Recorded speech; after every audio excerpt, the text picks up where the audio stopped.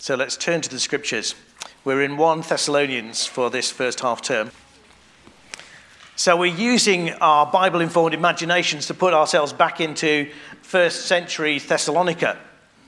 It's a bustling port city, so it's cosmopolitan, loads of nationalities, loads of religions. And into this melting pot came Paul and Silas, Luke and Timothy with the gospel. I'm coming to the reading here, and I'm coming to the reading next.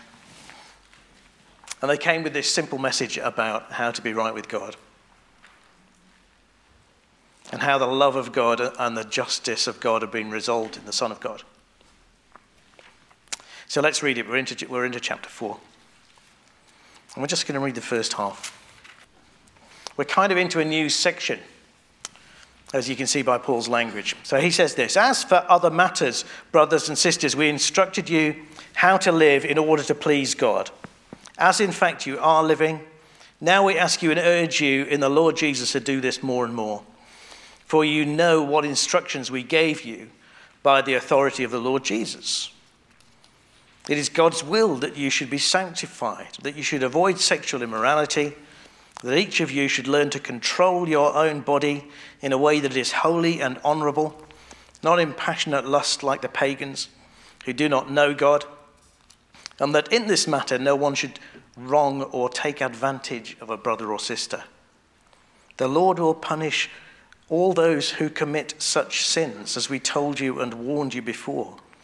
For God did not call us to be impure, but to live a holy life. Therefore, anyone who rejects this instruction does not reject a human being, but God, the very God who gives you his Holy Spirit. Now, about your love for one another, we do not need to write to you, for you yourselves have been taught by God to love each other.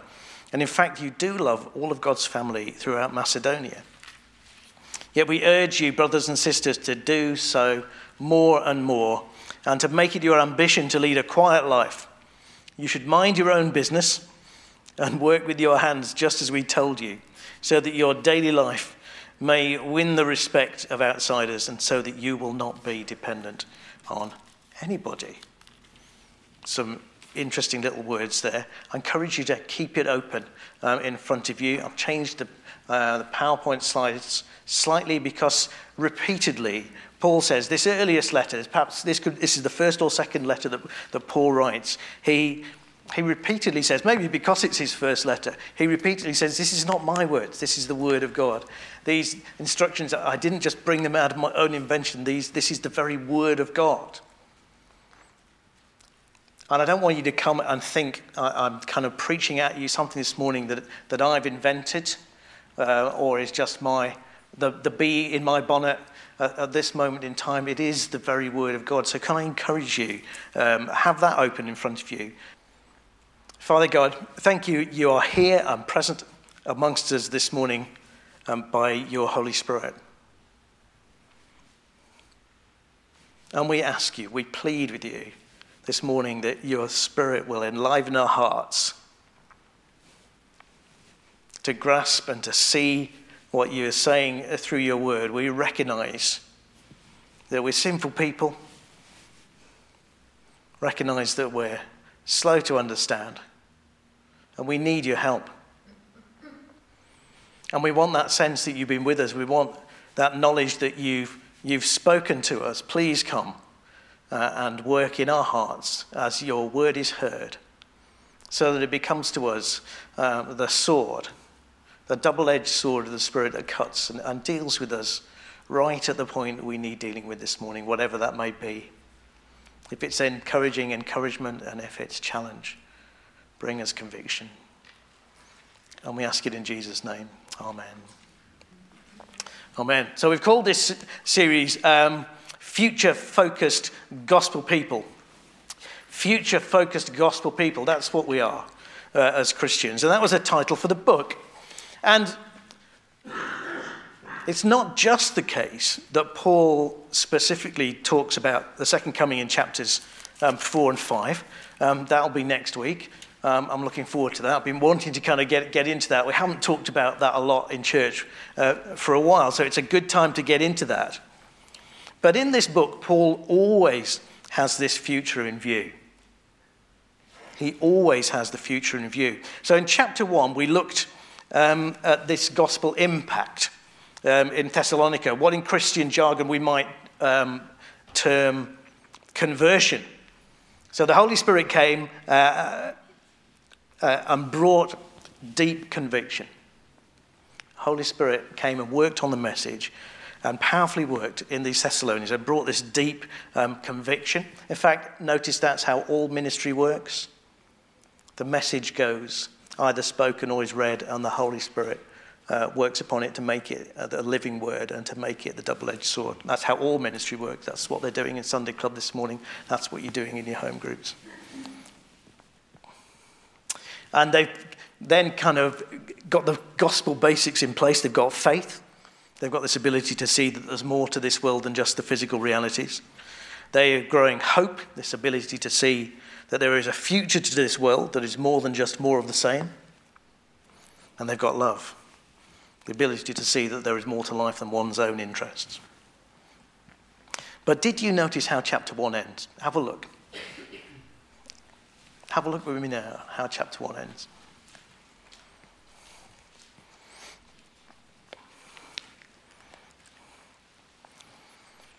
It's a chapter of thanksgiving. He's a chapter of thanksgiving. And he says about how these other Christians from around the region, they tell us how you turned to God from idols to serve the true and living God and to wait for his Son from heaven, whom he raised from the dead, Jesus, who rescues us from the coming wrath. Who rescues us from the coming wrath. He didn't need to say that, did he? If you look at that sentence, it could have just finished with Jesus, and to wait for his Son from heaven, whom he raised from the dead, Jesus. He doesn't need to say this, who rescues us from the coming wrath, but he does. It's in Paul's mind. It's in Paul's mind that all these things that happen, this gospel impact, gospel ministry, gospel growth, there is a focal point coming, and we talked about it last time. There's this focal point of the day of judgment. What he calls here the coming wrath. There is this day coming when God will judge. And so even in this first chapter about Thanksgiving, he tags on the end, Jesus who rescues us from the coming wrath. He didn't need to say that, but he does. And then last time we looked in chapters 2 and 3 about gospel ministry. Paul says that he was a steward, a steward of the gospel, a mother in the gospel, a father in the gospel, a herald of the gospel. And we're all that. We're all stewards, mothers, fathers, and heralds of the gospel in our various contexts. And he ends that section with what? Look at the end of chapter 3. May God strengthen your hearts so that you will be blameless and holy in the presence of our God and Father when our Lord Jesus comes. When our Lord Jesus comes with all his Holy One. Do you see what I'm getting at? And now we're into chapter 4, and it's another section. So first section, gospel impact. Second section, gospel ministry. Third section is about gospel growth. How does it end? Look at chapter 5, verse 23. May God himself, the God of peace, sanctify you through and through. May your whole spirit, soul, and body be kept blameless at the coming of our Lord Jesus Christ. The one who calls you is faithful, and he will do it. The book neatly splits itself into 3 sections. Chapter 1, gospel impact. Jesus. You know about Jesus. He saves you from the coming wrath. The second bit is about gospel ministry. Gospel ministry is all about strengthening you so you're blameless when Jesus comes. And now he's on to the third bit, which is various aspects of sanctification. And his prayer is that God will keep sanctifying you so you are blameless on the day Jesus returns. What are we trying to say? Trying to say you can't get away from this. This is inescapable in Paul's thinking. That what matters is what happens to you when Jesus returns. Has the gospel made an impact? Have you received the ministry and gone on to grow in ministry? Have you been sanctified so that you're standing blameless when Jesus returns? We can't get away from that. It struck me really forcibly this week that thankfully we've given the right title to the series. But that we can't argue that we can't put this day out of our minds. If we're going to be like Paul, we have to kind of pull it out of its obscurity, and next week we'll give it some shape and bring it so that it sits there as something we are seeing, something that we have in our mind's eye, and something which is giving our lives hope and shape and meaning.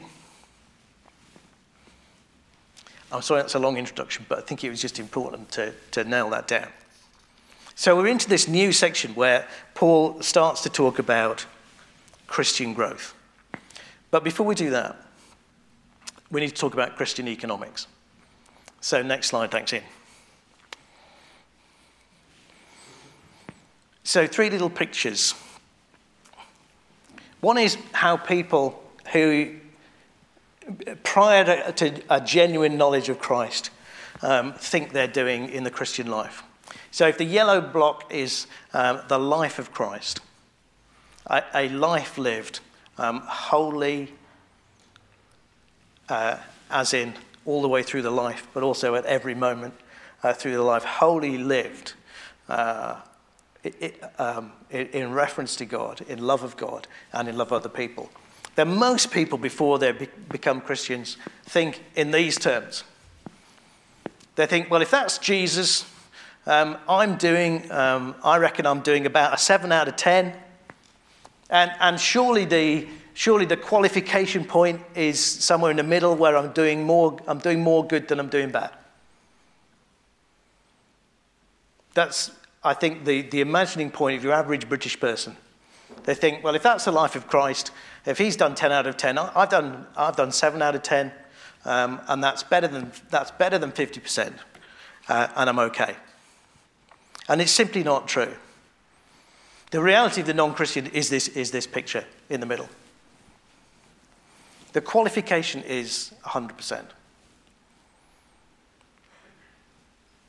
And you may think that's a bit stark, but we were talking about this in Espresso Church a couple of weeks back. Some things have to be pure. In that sense, like how pure do you want your water out of the tap? You know, how much of the stuff that's in the river do you want removed before you drink it? Well, you want 100%. There are some things that have to be 100%. So the qualification mark for being right with God is to be like Christ, is to be 100% godly. And in fact, we're not doing 7 out of 10 before we're Christians, before we are God-orientated. Then everything we're doing is tainted by self-interest. And it's not ordered towards God. And so, in fact, all we're doing is actually going the other way. We actually have, in a sense, less than 0. But the good news is that this is the Christian life on the right. There is the righteousness of Christ. You get that at the right-hand block. And God, by his grace, through the death of Christ, credits you, this left-hand thing, as if you are as righteous as Christ. Through the gospel, he just looks at you and says, I credit you with the righteousness of Jesus. Do you get that? You're right with me by grace through faith. This is a gift I give you. You just take it, and then I credit you as being right. And then sends us his Spirit to turn us around, to reorientate us, to point us in the right direction. And then we can genuinely start in the direction of being more and more like Christ. It's important, really, that we get that really fixed clearly in our minds before we start talking about gospel growth. So let's get into it. I had a feeling this was going to be a sleepy morning, so you maybe need to, I know it was cold when we started, but you maybe need to poke the window, add a bit if it's getting warm. Please do stay with me. And let's get into chapter 4. Next slide. And what I've done, I want to put these words up because I want you to understand this comes straight out of Scripture. So the first thing Paul says to them, he says, as for other matters, brothers and sisters, we instructed you how to live in order to please God. There's a little church plant. Paul has come and he's given them the good news. He's not just given them the gospel. They've got a gospel understanding. He's left them with the basics of how to live a Christian life in a way that pleases God. But the NIV doesn't really bring out the strength of Paul's words. NIV says, we instructed you. But actually, which is strange because they've turned it around. What it actually says is something more like this. You received from us how you ought to walk and to please God, just as you are doing. They've kind of received the gospel and they've received a definitive instruction from the apostle. He's given them these. He's given them an instruction pack. Okay, he hasn't managed to give them the whole instruction pack all in one go, but he's kind of given them an instruction pack. It's a bit like, and they've got the Old Testament scriptures, so it's a bit like he's given them the rule book. It's a bit like in terms of, if it was football, he's given you a summary of the FA rules book, whatever that year was, 1863. And he says, these are the things you must do. These are the things you ought to do to please God. These are your definitive instructions.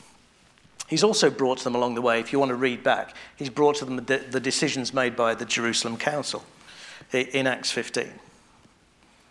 So did that happen when you became a Christian? Did you get a basic packet of instructions?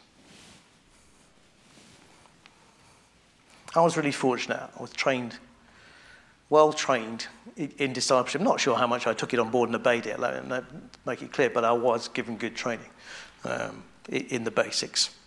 Did that happen to you, or are you still floundering because you haven't got the basics, the basic package in the Christian life? And that's true, just come and tell me and we'll sort something out. But notice what the aim is of being more and more godly. The aim is to please God. God is not like some distant, passive, headmaster who lives up in his ivory tower and never comes down and mixes with his students. God is personally and actively present with you. And the aim of growth is just to please him more. So the first thing we need in gospel growth is we need God's definitive instruction, and we have it. We have it here in the scriptures. And we have Paul's letter to the Thessalonians and the other letters that he wrote, because he was an apostle, recorded. It's there for us. The second thing we need for gospel growth is we need constant reminders. We need it explained to us time and again. We need regular explanation. So here's the question. Okay, Paul says, we instructed you. You've got the instructions. He says to them, you are putting them into practice. So we could say that to you. I could say that to you. You've got the Bible. You're putting it into practice.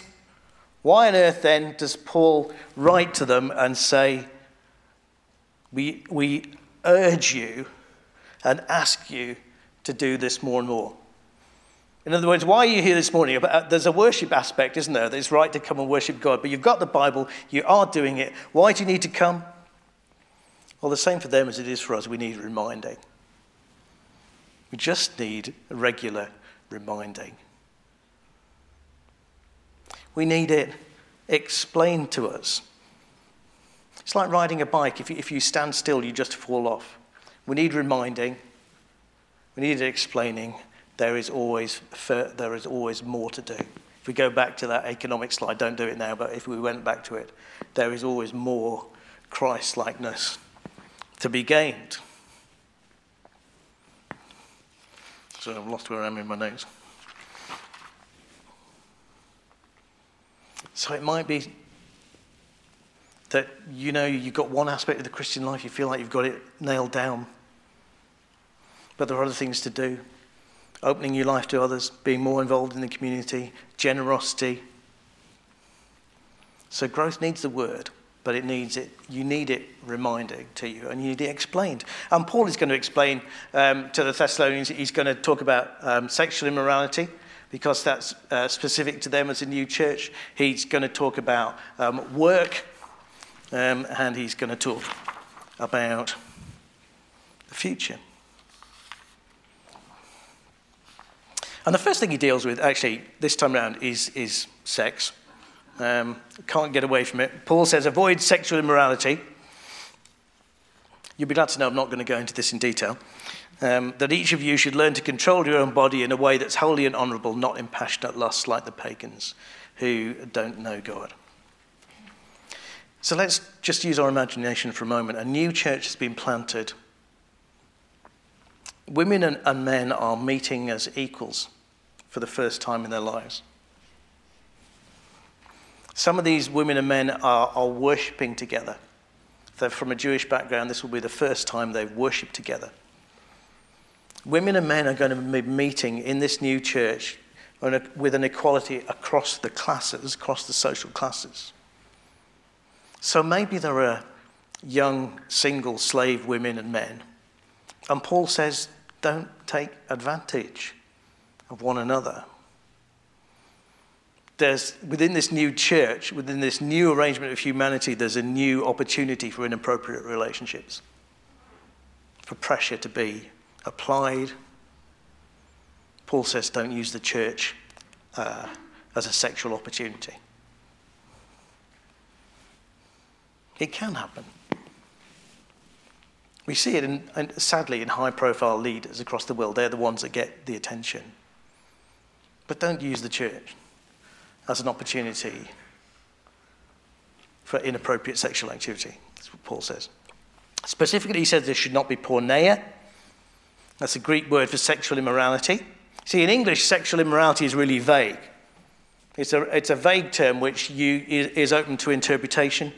In Greek, it's a specific word, porneia. It has one meaning, which is sex outside of marriage, full stop. In Greek life, they were pretty permissive. There was only marriage was protected by law. So the wife had a raw deal because she was expected to be faithful regardless. But the husband really could have sex with his slaves, with prostitutes, all kind of people. It was generally acceptable as long as he didn't do it to excess, and as long as he didn't do it with another man's wife. Those are the only things really that were seen as, beyond the pale. And the New Testament is different. And one writer says the New Testament is characterized by an unconditional repudiation of all extramarital and unnatural intercourse. So this is this one word. I'm not going to say any more about it than that today, but this one word, porneia, means sex outside of marriage. It's not as vague as it is in English. So the Thessalonians are going to have to learn control, he says. You see what the pagans do? Passionate lust. So passionate lust or lustful passion, it doesn't matter. What they're doing is they're getting the feeling and they think, yeah, let me find a way to go and do that. And that's how it works for the pagans, and Paul says that's not how it works for Christians. He says Christians have to learn control. Learn control. Learn to control your body.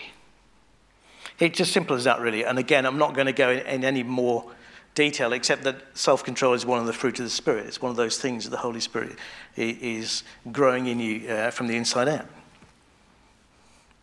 So one of your diagnostics of whether a behavior is sinful or not is simply, can I control it? Am I addicted to chocolate? Can I control it? No, actually, at the moment. So it's an issue. There are worse things to be involved with, but there you go. And Paul says what cannot be done by faith is sin. So it's just one of those. It's just one of those diagnostics for your own behaviour. Is it okay to have a beer or two? Yes. But could you not do? Could you not if you chose? If no, then no, it's not all right. If yes, then it is all right. There are some great proverbs. Better a patient person than a warrior. One with self-control than one who takes a city. It's a great. Did you hear that? Better a patient person than a warrior. one with self-control and one who takes a city. We kind of like, we revere the, I started watching a really bad Dwayne Johnson film. I won't tell you which one it was the other night. I've kind of like, but I was really intrigued to see how he got involved in this film in the first place, and I watched about 10 minutes. Thought, no, I'm not going any further. But we kind of like, we revere the hero and the warrior, but the hero in the Christian life is one of our self-control.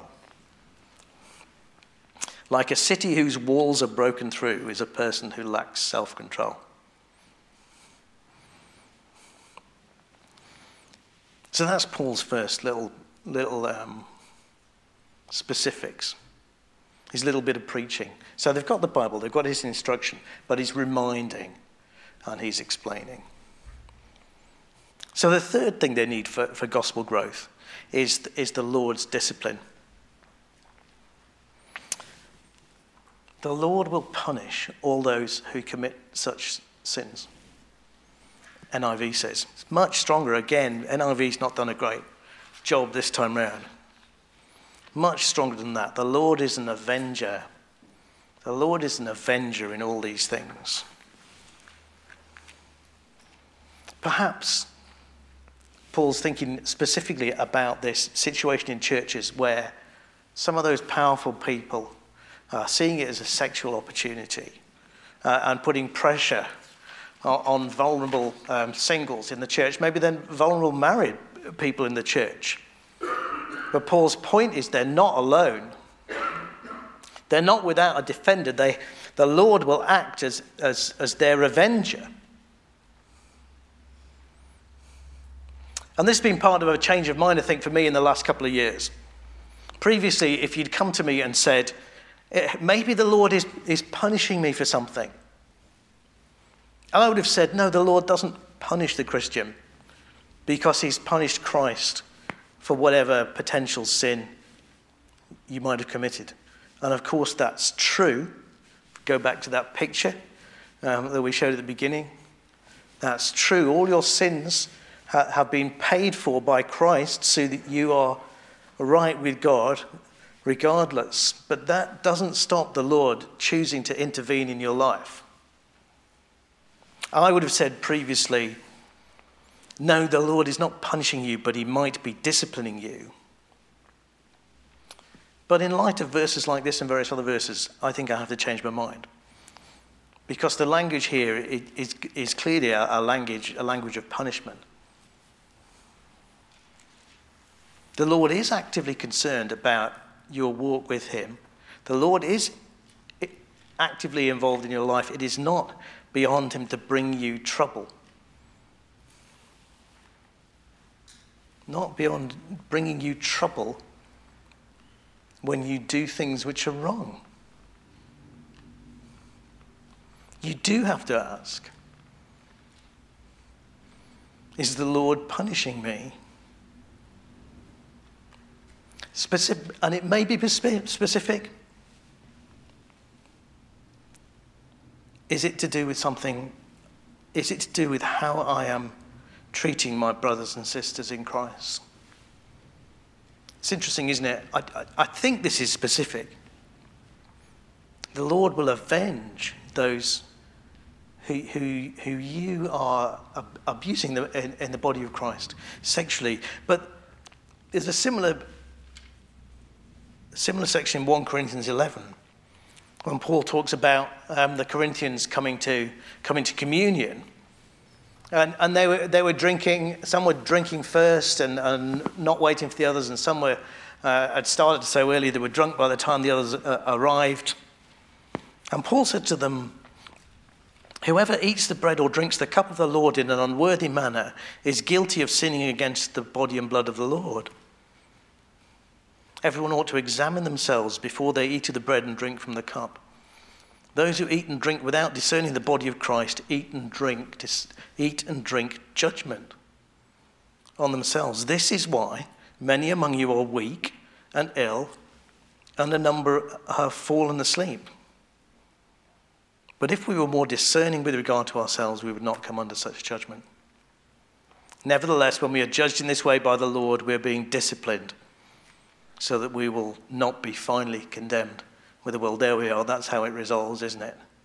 It is judgment. It may be punishment. But it's punishment that comes as a discipline so that you won't be lost at the end. There we are. We come back to that focus on what happens at the end. But again, it's a sin. People have been sinning against their brothers and sisters in Christ, have been sinning against the church. And God has brought illness into their lives. He's brought trouble. Are you in trouble? If it's financial trouble, come and talk to us. But are you in trouble? Well, where do you go? How am I treating my brothers and sisters in Christ? Is the Lord putting his finger on something? Always remembering that he's not doing it out of vindictiveness.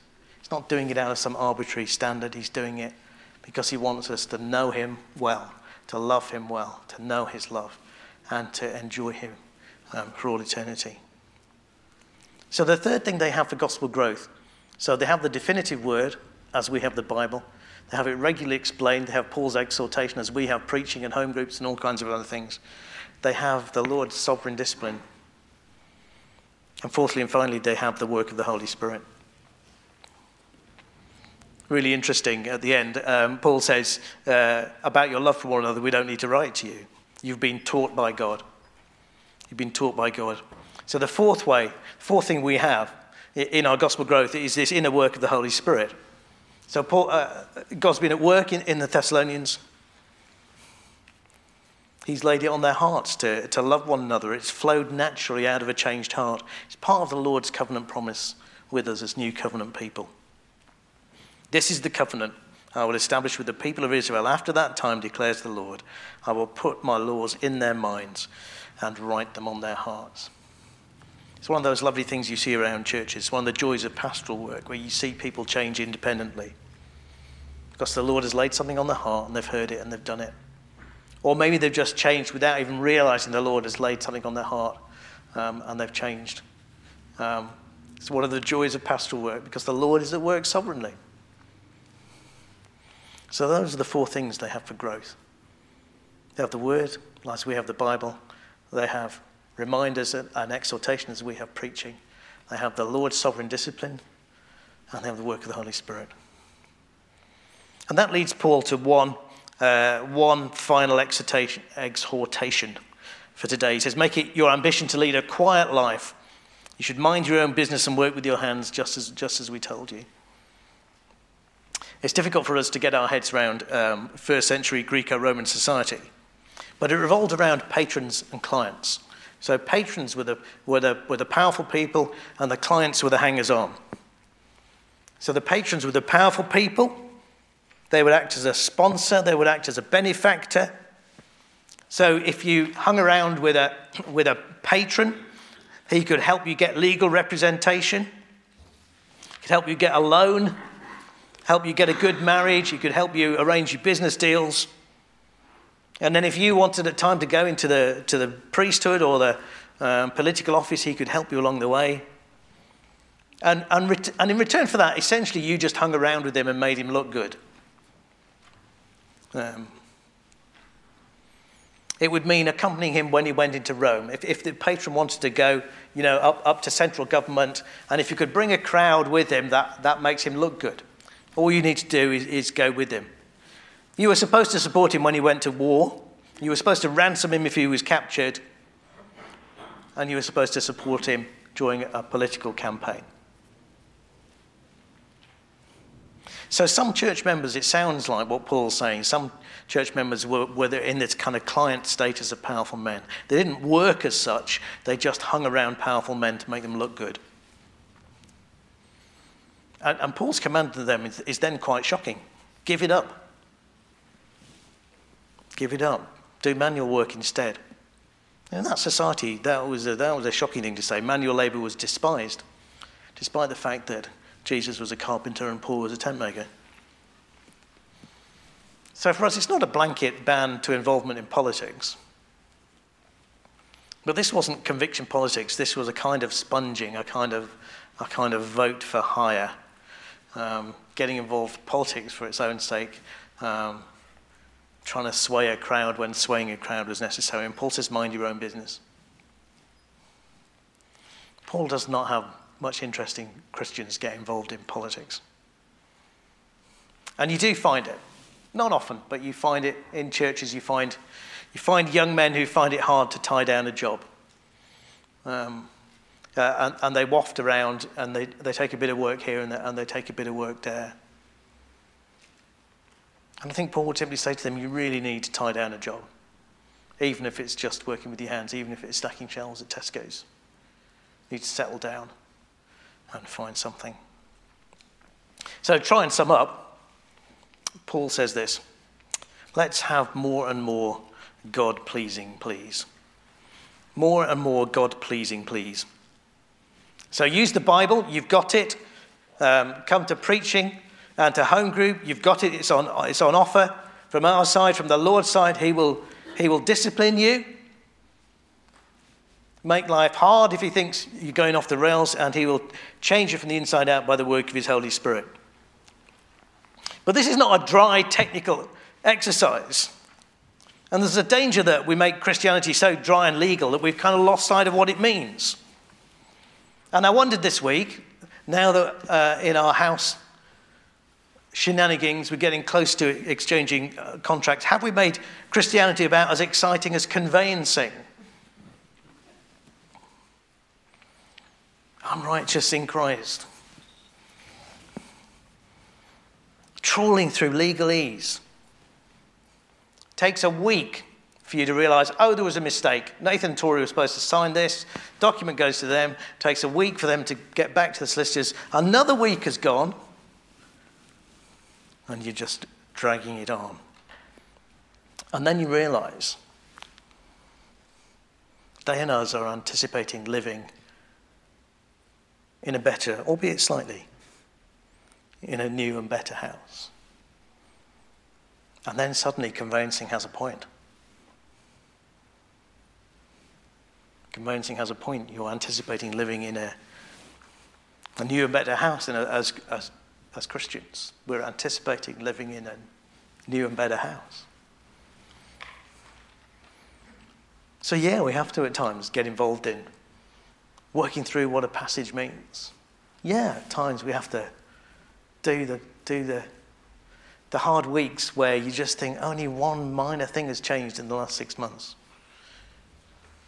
Yeah, Christianity is unashamedly future focused. So keep the new house constantly in view. But even then, it's not simply about grinding day by day out. It's about pleasure, strangely. It's about bringing the Lord pleasure. And it's about finding our pleasure in him. Can we do that? More and more God-pleasing, please. That's what Paul says. And that's what he'd say to us. More and more God-pleasing, please. Can you please God more? Can you find your pleasure in him more? Let's pray and then we'll sing.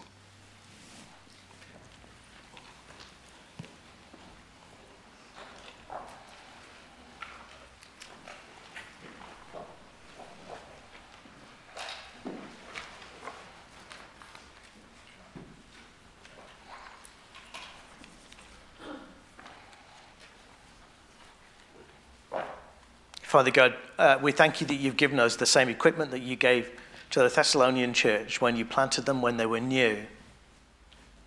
When they were new and excited, they had the definitive word, they had the word explained, they had your discipline, they had your Holy Spirit. We have the same. Forgive us as if we've made it as boring as conveyancing. We ask you, we invite you to discipline us where we need disciplining us, but we ask you, please point it out to us. Please make it clear. Please speak to our hearts as well as change our circumstances, that we would see, hey, this is where I'm not treating the body of Christ. I'm sinning against the body of Christ, the church. Please make that really clear to us, if that's the case, so that we can change, we can move on. Thank you for that promise that forgiveness is always there. Thank you for that promise that all our sin is ultimately covered in the death of Christ. And we ask for more of that work of the Holy Spirit. Give us self-control, but in our obedience, give us joy. We ask it in Jesus' name. Amen.